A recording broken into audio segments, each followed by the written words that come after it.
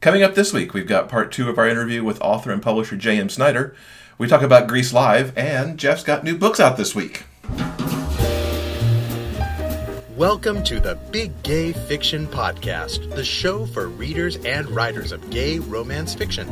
If you can read it, write it, watch it, or listen to it, these two guys are going to talk about it. Now, here are your hosts, Jeff Adams and Will Knaus. Welcome to episode 18 of Jeff and Will's Big Gay Fiction Podcast. I'm Jeff from JeffAdamsWrites.com. And I'm Will from WillKnaus.com. Happy Valentine's Week. Happy Valentine's Week to you too as well. My favorite Valentine right here sitting next to me, who I like to make crack up on the air, as he told me before we started recording today. Yeah. So for Valentine's Week, I've got a couple books coming out. Books! Yes. Books release. Make the Right Choice came out on Sunday from JMS Books. Mm-hmm. It is kind of a side story to the Hat Trick universe. Leo and Matt met in the first Hat Trick book, and this jumps forward to their 10-year anniversary as they're trying to figure out kind of what adult life means and to get married or not get married. At the end of the show, I'll talk about how podcast listeners can actually win a free copy, so stay tuned to the end to find out about that. Also, on Tuesday, Sound Beginning comes out from Pride Publishing, my first story to come out from Pride, and I'm excited about that. That is about voiceover artist Harry kind of getting the hots for his contractor Diego, as Diego builds a sound recording booth in his house. So that'll be out on Tuesday, and I'll have links to all that good stuff in the show notes this week. Yes, and I have read them both, and I enjoyed them both thoroughly. Excellent. They get thumbs up. They get a thumbs up from the co-host of this podcast. Yeah, I was going to try and come up with a fancy phrase. I don't know why I bother, because it's like... Anyway. And my husband, so your ratings mean more than just as a co-host of the podcast. So, and yes, in my non-fancy way, I endorse them thoroughly. They're very good. So you returned a book this week, I heard. Why, yes. Yes, I did, now that you mention it. For the very first time, I returned an ebook to Amazon. So, yeah, I think the only reason I'm bringing this up because it's kind of a big deal in the writing community, that Amazon allows digital returns for at least 7 days after purchase. Mm-hmm. I believe we actually talk a little bit about it with JM in the... Actually, we do. In the second part of the interview. Oh my God, I am so timely. You are timely. I didn't even think about that, but it's true. Yeah. Okay, so I returned an ebook for the very first time this week, and here is why. I've mentioned in the past I enjoy reading nonfiction books, especially books on writing and writing craft, and so I picked up a fairly new release. I'm not going to mention the name of the book or the author because I don't think they deserve it. This particular book I bought was actually a riff on a good book called Take Off Your Pants by Libby Hawker. The title of that book is sort of a play on the plotter versus pantser idea in the writing community. And her book focuses on using story structure to write faster, write cleaner, more enjoyable first drafts. It's a really terrific book, and I highly recommend that one, Take Off Your Pants. So this new book that I picked up, was a riff on that, and it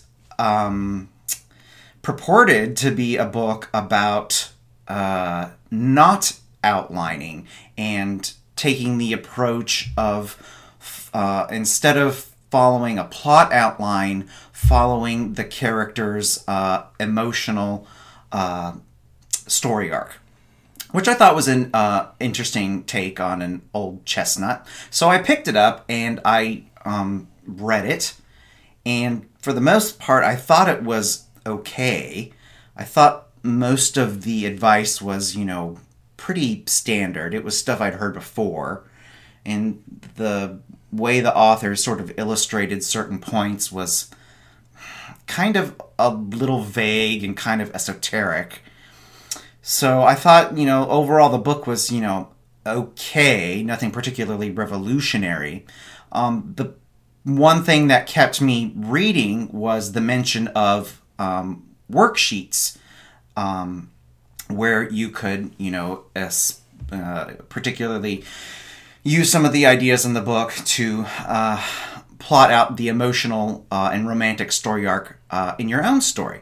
And I thought that sounds cool. I definitely want that. So I got to the end of the book, and these worksheets actually aren't included. You had to sign up for the author's email list, and this author would then send you these worksheets as a bonus. And I was like, that didn't sit well with me. Number one, I don't want to be on your crappy email list. And number two, the whole purpose of the book sort of hinged on the idea of, these story points and being able to use these worksheets yourself. So having to, jump through extra hoops to get on this author's mailing list didn't sit well, particularly with me. And then, after that, at the end of the book, there is an upsell where this author is going to sell you a $5 PDF of one of their own published manuscripts that they plugged into said worksheets. So that frankly pissed me off. I mean, I don't feel the book, gave me what it promised, and then there was kind of a slightly cheesy upsell at the end. So I felt fully justified in returning that book and getting my money back. So that was my long-winded story of why I read an entire book and then returned it. Interesting. There you go. And I think that was a little justified, especially in the nonfiction realm. Yes. Yeah. Most definitely. From looking for spreadsheets or I've never returned a fiction book, even a supremely crappy fiction book. Maybe I should have sometimes looking back, but I've never returned a fiction book. And I will say that he is notorious for not finishing books that he does not like. That's true. I am very much, I will stick this out to see if it gets better, and he's very much like, life is too short. I'm moving on. Indeed. So, on a happier note, something we both loved, Grease. Yes. Grease Live was awesome. Mm-hmm. I thought The Wiz really had raised the bar for televised live musicals earlier this year. Mm-hmm. And I think Grease really jumped it up another couple of notches. Yes, I think they did too. I was very skeptical on how the live audience would work, and I thought their integration of the audience was great. And they really pulled off some great stagecraft there. Obviously, William Ivey Long knows how to costume to make quick changes happen, like we saw from the bedroom to the USO Club, and for Grease Lightning. But the changing out of the car for Grease Lightning and the short time they had to do it was really impressive. And the drag race at Thunder Road was so well done with just camera work and lighting. Mm-hmm. And I loved it. I loved everything to do with it. And I look forward to see what Fox does next. I don't think they've announced anything new, but I have to believe with the ratings they're going to want to do something. And I believe NBC's got Hairspray on tap next. Mm-hmm. And so I look forward to see how they take what they did with The Wiz and what they saw Fox do and make that musical. Now, have you ever seen the actual stage show? I have not. I've only seen the movie, and I know just from reading that the stage show is different from the film, and that this production for Fox kind of combined at least music. Yes, exactly. I've never actually seen the actual production itself either. For some reason, I don't know why. I don't know how I've missed it all these years. I don't know. So yeah, I thought they in this particular television production, they managed to pull off a really, really nice sort of marriage between the stage show and the beloved movie. And they paid homage to both in a really terrific way. Mm-hmm. I thought the cast was spectacular all around. Just, oodles and oodles of talent. It was really, really good. Yeah, I love that they went multiracial with it, even though it's set in 1959, where that certainly would not have been the case. And I wasn't sure how they were going to integrate the song Grease, because it doesn't sit in the show really anywhere. I loved how they used that moment to show how epic their production was as they walk through the sound stages and by all the cast and by all this stuff that was about to make this event you were going to see. It was a perfect way to do the opening credits, as you will. Yes. Yeah, it's really good. So good job, Fox. So I was in LA this week, so you were on your own a lot. And you were talking about this movie that you watched. Yeah. I wanted to bring up the fact that I saw this movie while Jeff was away. I watched this film called In Secret. It came out in 2013. It is a theatrical adaptation of the Émile Zola classic Therese Raquin. And basically it starred, let's see, I have to look at my notes because I'm terrible with names. It starred Elizabeth Olsen as the title character. Most of you might have seen her as Scarlet Witch in the last Avengers movie. Oh. And she is forced to marry her sickly cousin, Tom Felton, who most of you will remember from the Harry Potter movies. Yep. And she moves to Paris with her cousin/husband and her aunt/mother-in-law, Jessica Lange. They move to Paris and they live there. And her life is pretty dire and grim. And so she starts having an affair with her husband's hunky co-worker, Oscar Isaac, who you may know as the creepy scientist guy from Ex Machina, or as Poe from Star Wars. I thought this was a really amazing adaptation. It is, for those of you who may have read the book or have seen other movies based on this particular novel, it doesn't have a happy ending. It's a romantic tragedy. But I thought it was just, it was just really superbly acted. I think I personally rented it. I hadn't heard of this particular adaptation before. I saw it on my recommendations on Netflix, and I saw that it had Oscar Isaac in it, and frankly, I have a crush on him, so I put it in our list, and it came, and I watched it, and it's really excellent. Jessica Lange especially is really good, of course. She, always is. She always is. Because she's this overbearing mother-in-law, kind of a dragon character. But then throughout the story, various tragedies happen, and she becomes a very broken and tragic character, and she's really remarkable. So if you don't mind a little tragedy in your romances, I highly recommend it. It's really good. It's called In Secret. It's from 2013. Cool. I read a couple of... I was in romance mode while I was away. I finished reading the beta version of Wade Kelly's third book in her Jock series, which I don't actually know when it comes out, because obviously she's still working on it because she's betaing it with people, but I loved it. It was so good, and I won't really talk about it beyond that, except to say when it comes out, we'll be talking about it here, because it's a great book. Yeah. I also had a swoon moment this week, because I got to read an arc from one of my favorite authors. I can't tell you what it is right now. I got to read it because we're recording an interview on Tuesday for an episode that'll air in March. Yeah. I'll swoon about it then too, but just know that it's coming up. Well, that's vague news. Thanks for that. I'm just projecting ahead to what will be episode 22. Okay. We'll keep an eye out for that one. Yeah. I'm looking forward to that. Since we are in Valentine's Week, I wanted to mention the current issue of Out magazine.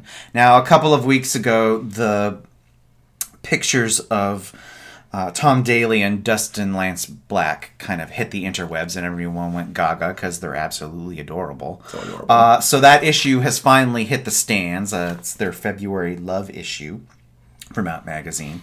It's a really great issue. They have stories on several different successful couples, including Tom and Dustin, who share their amusing story of trying to get engaged. It was sort of a comedy of errors that would make a really funny romantic comedy sometime. So if you want to pick that issue up with lots of pictures of Cutie Pie, Tom, and Dustin, it should be on stands right now. Yeah, and we'll see what we can link to that from out.com, too, because we apply some stuff there as well. So moving on to last week's question of the week. We asked, what is your preferred size/length for the books you read? Adam said that he prefers short stories and novellas, partially due to his schedule and attention span and reading speed, and partially because it's just a preference over longer works. Kat had a strong opinion. She said, Indeed. I detest short stories, and by short, I'm talking less than 150 pages. I always feel that the storyline is rushed and the characters can't develop to their full potential. Naturally, that means that I really enjoy longer novels, 300 to 400 pages and higher. I'm always willing to pay a premium for those because they do take longer to put together. When you posted this particular question on Facebook into different groups, the conversation took a sharp turn towards not only length of stories, but price also got involved in the conversation. I don't think we were. I don't think we perceived the idea that price would factor into this question quite like it did. Yeah. A lot of people voiced their opinions not only on length, but on what they thought was a fair price. And what I feel, it could be a whole other discussion for another show. What the talk about price is really about perceived value.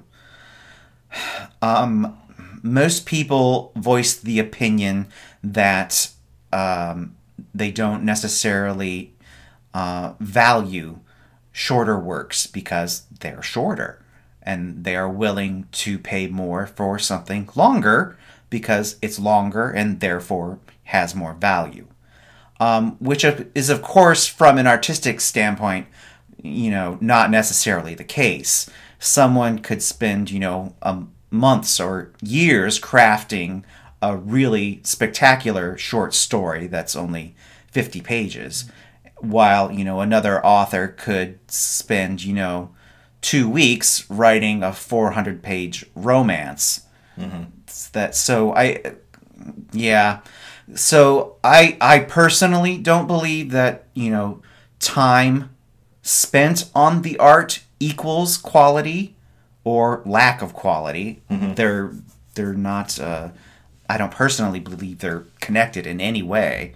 What we're talking about is the perception of value and what you're willing to pay as a consumer. So, We'll definitely circle back to price in a future episode, because there's a lot to talk about there. It's kind of, it's complicated. It can get complicated. Yeah. And one more from our question, our responses rather. Willow said, I love long books. If I see one that's over 600 pages, I might spontaneously orgasm from the page count alone. It's like, okay. Good for you, Willow. Really? You can see all of our responses that we got on the show notes for this episode, and that includes some interesting discussion on price in a couple spots. So we recommend you hop over to the episode, the show notes, to check that out. We mentioned, too, that JM talks about returned books in this week's part 2 of her interview. And she also talks a little bit about pricing and how she sets price as a publisher of work also, and some of the other challenges that JMS Books has found itself in over the last year when we've seen some other publishers close up shop. She was very candid about some business stuff, which was awesome. And we also talked with her a little bit about her life as an author as well. Yeah. So let's get to that second part of the interview. Wait. Before we get to it, I want to I want to present it with the caveat that I don't feel my skills as an interviewer are particularly good at this point. It's something that I am trying to work on in 2016. So when you hear me asking a question and I have this sort of like very halting, boring, pause-filled question like William Shatner, it's because I'm trying to think of the correct word or phrase and sound intelligent, but I'm failing miserably. So I'm trying. Please, He's not that bad. Listeners, please know I'm trying. I'm really trying to get better. He's really not that bad. Here's the interview. I was wondering if we could talk a little bit about the business side of JMS Press. Now, 2015 seemed to be kind of a rough year for small presses and authors who have independently published, especially the latter half of 2015. Sales seem to be pretty rough for a whole lot of people. Oh, yeah. Yeah. So I was wondering how you, as a small press, sort of weathered the storm of 2015 and how you are pivoting and trying to improve some of the problems that you may have encountered last year. Well, coming 2016. I will tell you, I'll be upfront. I mean, I've always been upfront when people ask me about when I was self-publishing. I was always upfront about sales and everything. And I will tell you that the main reason why, at first I thought that it was the multi-author series that we had done in July and August that had hurt our sales, because I saw the plummeting. It started around September. And then I started hearing rumblings from other presses and independent authors about their sales. So I realized it wasn't just me. And I did a little bit more research, and the bulk of the problem stemmed from a sudden drop in sales through Amazon, which was always our largest distributor. And doing more research, because I keep extensive records going all the way back to like 2000. So I keep extensive records of sales on every title I've ever published. And the problem stems from Amazon's change. I'll just tell it like it is. Amazon's change in the way their Kindle Unlimited program is run. Mm-hmm. They changed from the books. Originally, Kindle Unlimited is a program, for anyone who doesn't know, where readers can pay $10 a month and read as many books as they want. And authors who opt into the program must give Amazon the exclusive right to publish their books through only Amazon. They can't publish them anywhere else. And those books, the authors have to sell only through Kindle. And Kindle Unlimited readers can borrow the books, as many as they want, for free. Authors were paid per book for however many were read. Then in July, they changed it to pages read. So if your book was borrowed in the program and your book was 300 pages and it was only read up to page 20, you were only paid for 20 pages read. Prior to this, authors were publishing basically chapters as a book, and they were getting paid for, 20 chapters as 20 books. And now it didn't behoove them to do that. After July's royalties were paid in September, because Amazon pays 2 months in arrears, everyone realized that the price per page read was less than half a cent. So this was the large shakeup. It also does not help things that Amazon is the only distributor that, as a rule, allows a reader to return an ebook within 7 days of purchase, which means that anybody in the entire world can read your ebook within 7 days of purchase and then return it for a full refund. Don't even get me started on that. So you see in the September royalties, you started seeing a lot of returns because people were taking advantage of that. They were borrowing ebooks as if your book was part of the Kindle Unlimited program, reading it and returning it for a full refund. From what I hear on the word on the street is that Amazon is cracking down on people who do have too many returns. I don't know how true that is, but they are canceling accounts for it. Don't take me at my word. That's just what I've heard. However, this practice has hurt a lot of people. Some publishers, such as Amber Quill, are closing because they can't combat with such practices. And I am a huge fan of Amber Quill. They were one of my first publishers. I love them more than any other publisher I ever worked with. And it hurt me a lot when I heard that they were closing. So that's a huge loss for our community because, I mean, I thought that they were a great publisher. And sales are down all over. Our Smashwords quarterly sales for the last quarter of the year are down almost $1,000. Sales all over Amazon were down for the last 6 months of last year and are only now starting to rebound.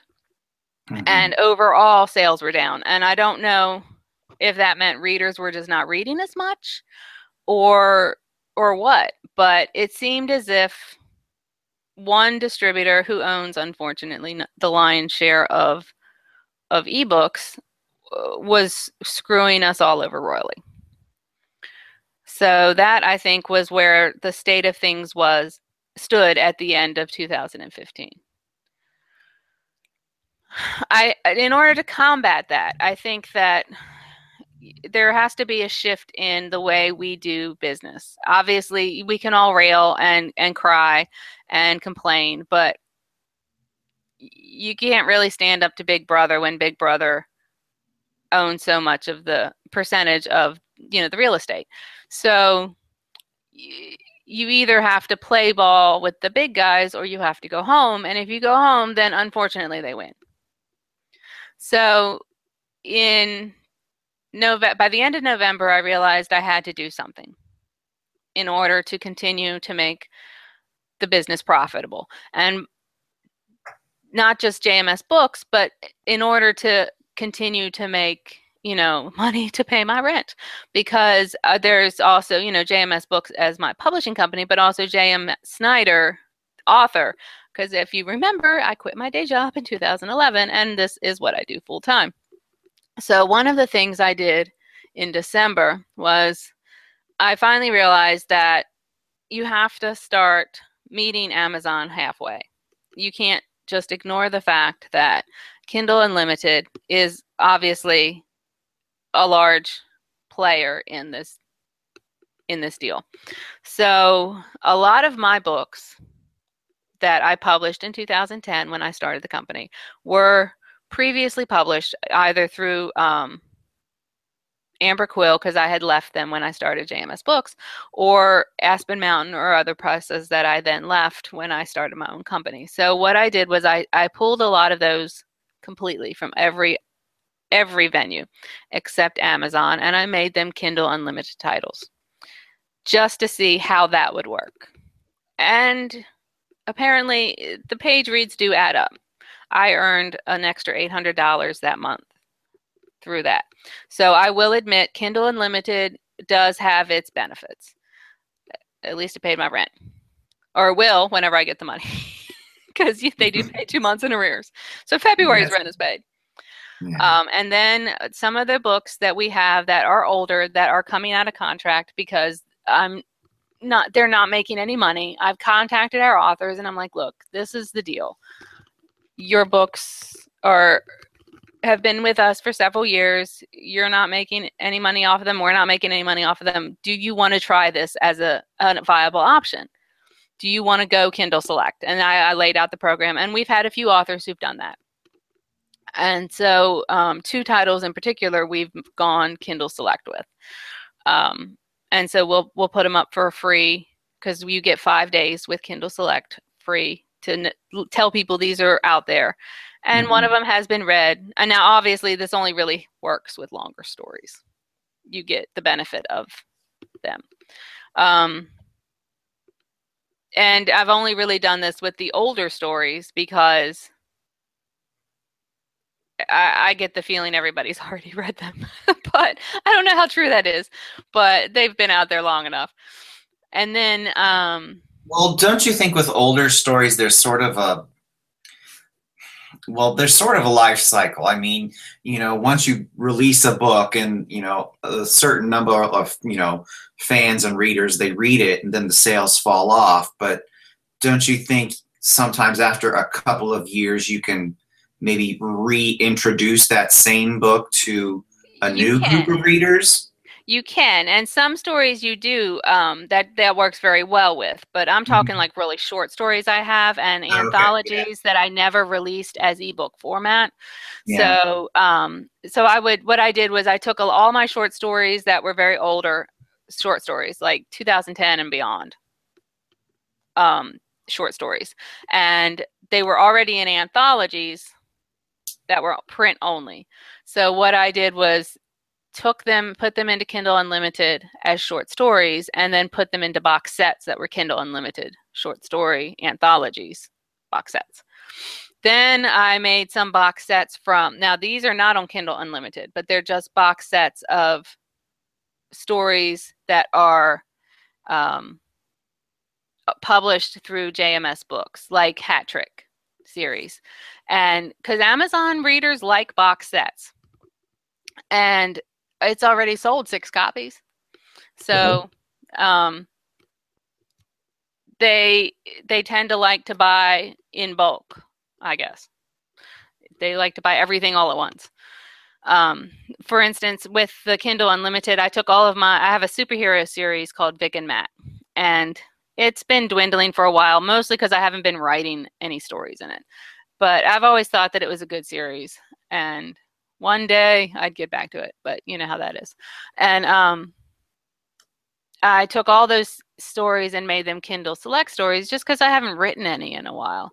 And then once they're Kindle Select, I can put them into different box sets if I want, and try to boost sales. I'm not seeing a lot of sales, but I'm seeing a lot of reads. Granted, that's not huge in the grand scheme of things, but it's something. I think, like you said, the pages add up eventually. They do add up. They add up. And then, but another thing I've done, and this is across the board, is I've lowered the prices. Our prices originally were based off of what I thought at the time, in 2010 were an aggregate of, at that time, what other publishers were charging. And I had not revisited that since 2010. I did revisit it in December and noticed that a lot of publishers were, publishing more longer stories than shorter. So their base prices were, say, $1.99, $2.99 for stories that started at 15,000 words. And they were not charging more than $5.99 or $6.99 for a novel length book of, say, 70K, 80K. So I revisited our prices and lowered them all by $1. I noticed this helped boost sales of some of our older titles. Once I lowered them, there's a lot of titles to lower across all of our distributors, but and I'm still doing it. But so it's taking time. But I've noticed that has helped sales as well. So I'm hopeful. I mean, I did notice that January we did see a boost. Another thing that I'm doing is I'm exploring, and I don't want anyone to get too excited about this because I'm still, and when I say exploring, I mean I'm baby steps. I'm exploring audiobooks, and I'm hoping that might be a viable venue. Mm-hmm. I've released one, but I don't. Their sales dashboard is really confusing. You don't see any sales on it. So, I mean, you see sales, you don't see any figures yet. So, but I've released one. And then the first feedback I get is, why didn't you release a longer one? Because this was the one I could get narrated. I mean, anyway. So, anyway. What kind of advice would you give to authors to help them, whether they're self-published or working with publishers, to help navigate this new Amazon paradigm? Well, I would ask if you're self-published, I would say to check out the Amazon Kindle Select program, because you opt into it, but you only opt into it in 3-month segments. So if you opt into it and you do opt into the Kindle Unlimited program, you can opt into it for as low as 3 months. So after 3 months, you can choose to publish your book widely if you're self-published. So I would say, give it 3 months, see what happens, see if that is a profitable thing for you. Put your book in there for 3 months, promote it for 3 months, give it away free for those 5 days, see how the page reads go. And at the end of 3 months, unselect or unopt out or whatever, or opt out, not unopt out, opt out and publish it widely, publish it on Smashwords, publish it here and there and everywhere else. But give it the 3 months and see if it doesn't help boost your sales a little bit. Mm-hmm. With publishers, I'm not sure if any other publisher is doing the Kindle Select Unlimited.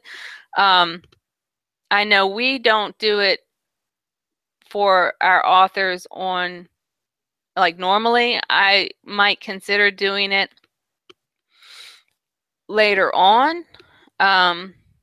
We do have for the love of an Omega submissions call. We're going to try it, the anthology, on the Kindle Select, and then we're going to release the stories individually after the 3-month period to see if that's a viable option.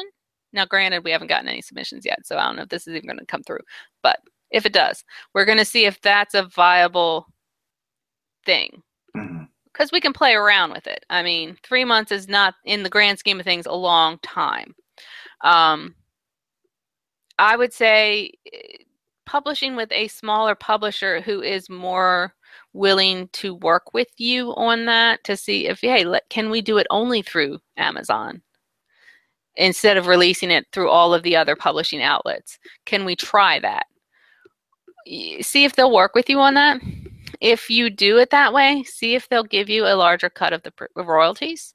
I mean, like 50-50 at least, because you don't want to work with a publisher who is going to put your book on Kindle Unlimited and then give you only 35%. That's not really a fair deal.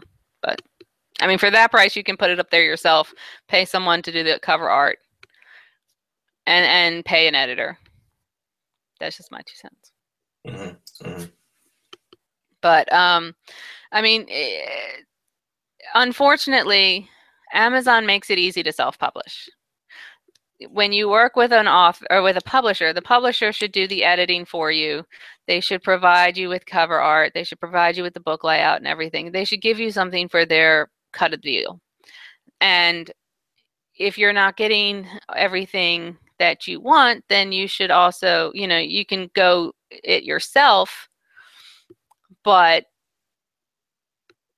there are options to not, I mean, there are reasons why people choose to publish, and there are reasons why people choose to self-publish. Mm-hmm. I understand both, having done both. It is a nightmare sometimes to publish. I understand that. I mean, to self-publish. So make sure that the publisher you work with is someone you like, and you like working with them. Yeah, I think that's definitely key. Yeah. You've got to like who you're having your business relationship with.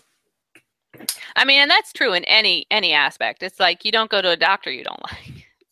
Right. I don't know that people necessarily think of that. I think sometimes they're like, oh, well, this publisher is going to take my book. Great. Here, have it. Exactly. Instead of thinking about the long-term potential long-term aspect of that, because once you sign a contract, you're there for 2, 3, 4 years, depending on the publisher. Well, exactly. I mean, our contracts are easily dissolved, but there are some that are not, from what I hear. I mean, always read your contract. I'm surprised at the number of people, the number of questions I get that make me aware of the fact that nobody's read their contract. Why do you sign something you haven't read? But anyway, I mean, I read everything. Even though you and I have done several books together, I still read every contract that comes through just to see if anything shifted. Oh, yeah. And I mean, I will admit that there are probably misspellings sometimes because I cut and paste. But I don't read them for editing purposes. Okay, good. So moving over to J.M. Snyder, author, for a little bit. What's new for you out as an author? You mentioned a Love Wins story. What else has come out? Well, actually, there are 2 Love Wins stories because I do write a lesbian story for that as well. And that one, the other one, I don't have a title for yet. I'm still fighting with the title. Titles are worse than blurbs for me, I will admit.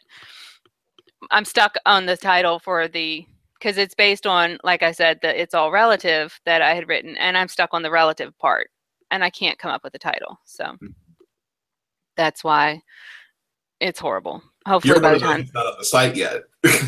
Yes. Hopefully by the time this podcast comes out, I will have come up with a title because I'm stuck on the title. I'm horrible with titles. That's why I have books that are called Vince. I'm like, this is horrible. I'm just going to name it by the name of the character, Vince.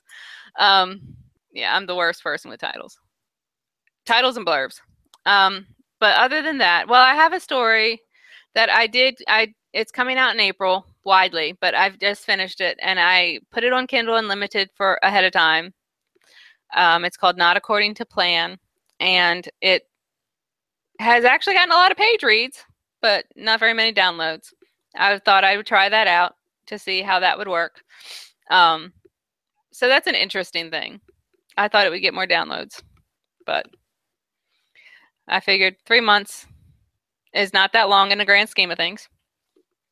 But I found that I have a stringent writing schedule because I found that if I don't write something and publish it every month, then sales drop. I think that a lot of authors don't realize that. They think that if they write the book, then that's it. Their job is done. But you have to have something out there regularly, whether it's and I'm not talking about a new release, but whether it's a blog or a podcast or something to keep readers interested in you and keep your name out there. You have to keep yourself fresh. And a lot of writers will write a book and sit back like, hey, if you write it, they will come. But that's not always the truth. I mean, if you're Stephen King, yes, maybe. But unfortunately for the rest of us peons, that's not true. So I think that if you had, J.K. Rowling as your marketing PR person, then maybe, yes. But if I don't write something every day, because I can't, unfortunately, blog regularly. I have a blog. I couldn't tell you when I last updated it. It's really a sad blog. Yeah. If I remember to put down when I have a new release, that's a good day. And then sometimes I go, hey, I'm going to have a blog post to talk about how bad a blogger I am. And that's usually the last one for a couple months. Yeah, I'm not a good blogger. But unfortunately, my writing schedule is sort of when I'm done with a story, it's, what am I going to write next? Mm-hmm. And then I sit down and I have a list of ideas by my bed, but unfortunately it's been there for a while because usually whatever happens to come up next is what happens to be in my head and not what is written on the piece of paper. But I don't really plan things out. That's back to the not planning. I'm definitely a pantser when it comes to writing. When it comes to writing, how do you split your time between your professional, your author career and the JMS publishing career? Well, is it a 50-50 or? Not really. I publish in the morning. Like everything that I do for JMS Books is done in the morning. So if you email me, I will probably respond right away because I'm addicted to email. It's very sad. But if you want something like an attachment done, or everything I do in the morning is publishing related. So like all the books are uploaded for the distributors, all the promotion is done, all of the book files are done, all of the cover art is done in the morning. So between like 8 a.m. and noon, I'm on the computer doing JMS stuff. And then in the evening is when I write. I unfortunately have not set a time to write. I try to do it, but I don't. It never works out. There's always something that comes up.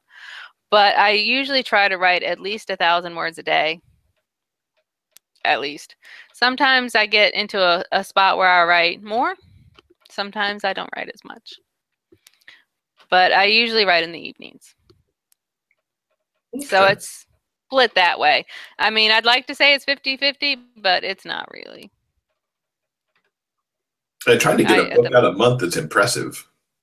I say a book, but sometimes by book I mean ebook, so sometimes it's just a story. Sure, but it's something. True. And sometimes it's not. I mean, sometimes it's just a short story, and sometimes I miss a month. So, I know. But still, I mean, that's great, as you said, for visibility and just productivity overall. You have to keep yourself current, even if it's not like I said, if it's not a book, if it's a podcast is so a new podcast is out every day, a month or a week. How often do you put out? We're every week. See, that's impressive too. I mean, that's crazy. How do you do it? That's what Sundays are for. Yeah. Primarily. That's what we do on Sundays. That's crazy. But I don't think I could do that. Author podcast that's daily.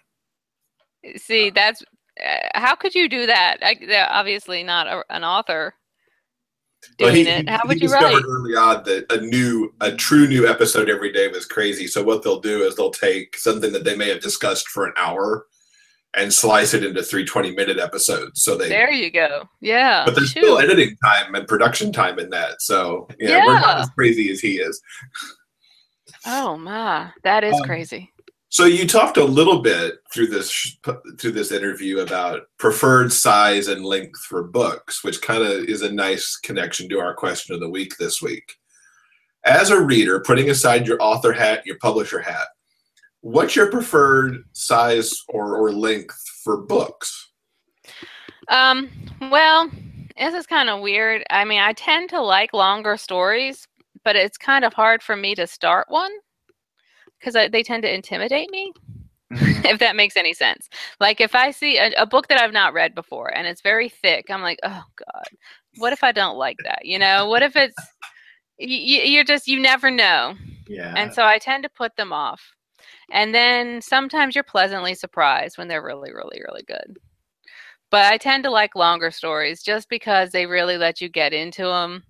And they really develop the characters and the setting, and you can lose yourself into them. And, 3 days later, your whole life has been uprooted, and you have to come back to the real world, and you're like, this sucks. But if a book is really good, I can lose myself in it. I'd like to write short stories, but I tend to really love to read novels, like long, long, long novels. But right. They do intimidate me sometimes. Mm-hmm. Unless it's by an author that I really love, then, I delve right in. But, I mean, there were 2 that I read in 2014 that both of them I put off for the longest time. I checked them both out from the library, and one of them I kept checking out, like renewing, because I just never bothered to get to start it. And then finally I was like, well, I can't check it out anymore, and I might as well read it. So I finally started it and then could not put it down. And then almost like had to pay a fine for it because I returned it at the 11th hour. But fortunately, it was, midnight on New Year's Eve and they were closed. So they were going to be closed the next day. But I was really glad that I did start the book because it, like I said, once I started it, I could not finish it. I mean, I could not finish it fast enough. It was just awesome. But I put it off because it was so thick, it was intimidating. But I like novels like that. Okay. I think that's one of the nice things about the Kindle, because you don't really necessarily, unless you really paid attention when you bought it, you may not realize how big that book is. I know, but the problem though is that I am one of those people, and I will admit it up front, that I get very anxious when I'm reading and I have to skip ahead. So, like for instance, last year I read The Martian and I read it on the Kindle. And I don't know if you've read The Martian or seen the movie, but it's a sci-fi. It's a sci-fi story, and not to ruin it for anybody, but the end is very intense. And if I had the novel like in paperback or hardcover, I would have literally skipped to the end to make sure everything came out all right.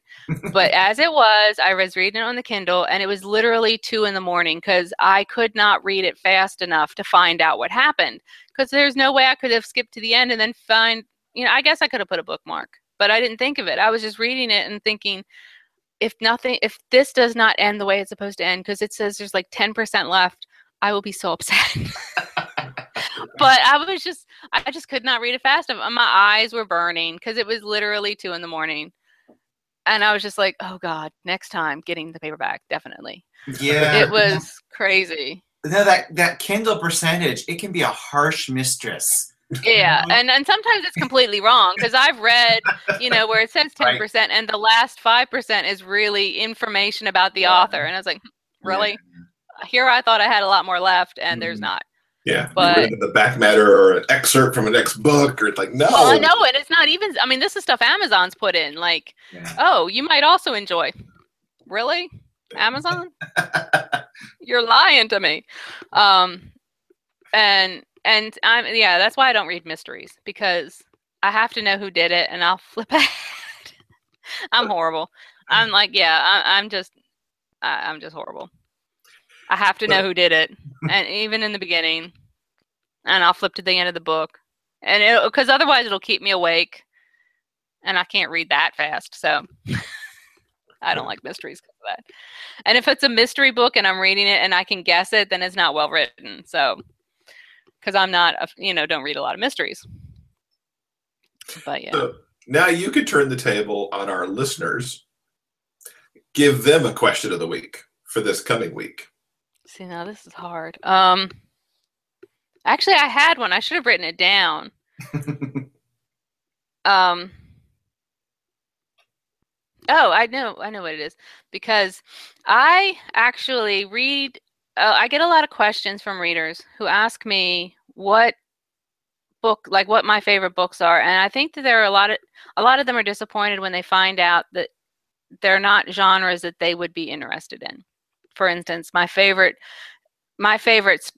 novelist ever, my favorite writer is Stephen King, and a lot of people who read my stories are not interested in that kind of story, or in the kind of stories he writes. So my question would be for your next guest would be, what kind of book or what kind of books do you like to read that you think your readers would not be interested in? Sort of like what do you read outside of genre? Yeah, like outside of what you think other people would like. And it might be, maybe your favorite book is 50 Shades of Grey. Yeah. Okay. Or maybe you're embarrassed to admit that, but I will admit that I never read that. And I probably never will. I did read a sample once. That was the end of that. That was the same for me. I read the sample and I went, okay, I'm done. Oh my God. Although I will tell you, have you seen the preview for this movie coming out called 50 Shades of Black? You got to look. I read about that the other day. Oh my God. I saw it on TV. I about fell out. I was like, I may be the only white girl in that theater, but I'm going to see that movie. That looks hilarious. But it looks really bad. Okay. In a good way. In the way like the whole Medea movies are. I was the only white girl in that theater, but I was on the floor.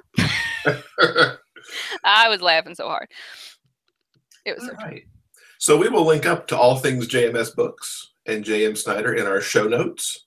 I need to update that website. The JMS Books one is updated. Mine, not so much.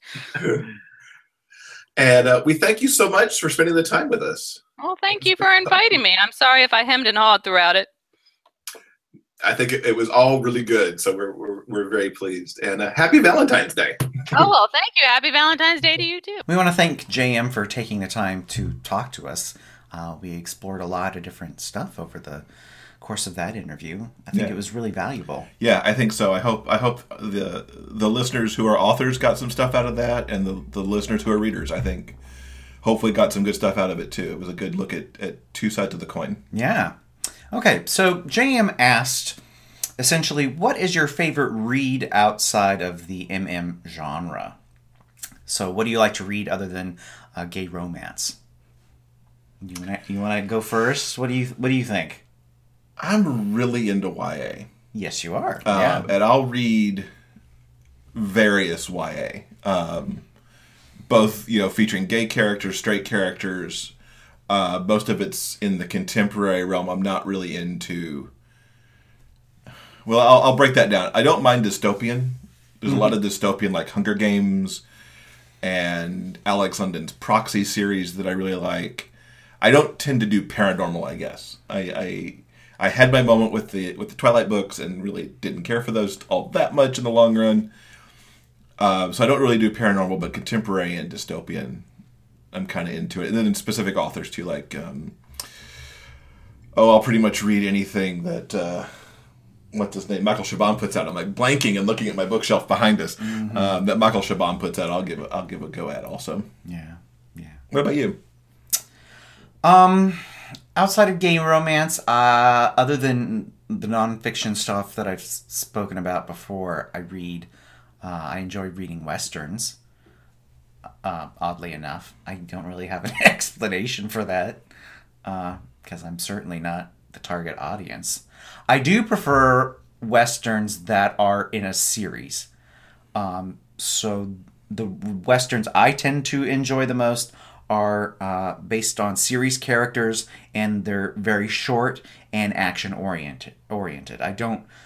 I've never really read or enjoyed classic westerns like Louis L'Amour or Max Brand or any of that kind of stuff. So I like. If I put you on the spot, could you give the name of the Western series that are all those books that are lined up on the shelf in the other room? Yes, unfortunately, they're no longer published, which is actually kind of sad for the Western genre.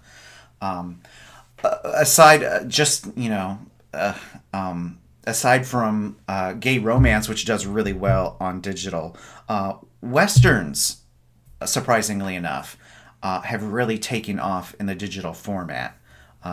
People who love that genre have discovered ebooks, primarily because they're no longer published anymore. Mm-hmm. They're just not coming out in paperbacks anymore. So, interesting. So I really enjoyed the Gunsmith series by Sorry, see, I did that to you. His name. The Gunsmith series by J.R. Randisi, who I believe writes under the pen name J.R. Roberts. His series was canceled late last year at number 399, and he continued on with 400. Book 400 and beyond are going to be ebook exclusives. Fun. Cool. So, yeah. All right. So we'd love to hear from you guys what your favorite reads are outside the MM genre. You can leave us the answers to that question on the show note page for this episode at biggayfictionpodcast.com. And, of course, you can also suggest a question while you're there, too, as well. So I think that does it for this week. Yeah. Another fun and... I'm tooting our own horn. Action-packed. Well, no, it actually wasn't action-packed. Yeah, it was. Information-packed. So I don't know if it was packed with that either. But yeah, it was. So I promised the giveaway for Make the Right Choice. Oh, yeah, don't forget that. Yeah, don't forget that. So if you go to the show notes page, you will find a Rafflecopter there with a couple of different ways that you can get in. You can get a bonus entry by actually answering this week's question, or you can just get an entry by... pushing the button to get the entry. We'll leave it open all this week, and we'll have the winner announced in next week's episode. So good luck. May the odds ever be in your favor. Yes, thank you. Hunger Games. We'll have our lottery next week for that. Indeed. Please take a moment to review our podcast on the channel of your preference, whether it's iTunes or YouTube or wherever else you happen to listen to us. And we would love that. It'll help our visibility a lot. And in the meantime, happy Valentine's Day, and we will see you next week. See you next time, guys. Thank you for listening to Jeff and Will's Big Gay Fiction Podcast. For detailed show notes, go to biggayfictionpodcast.com.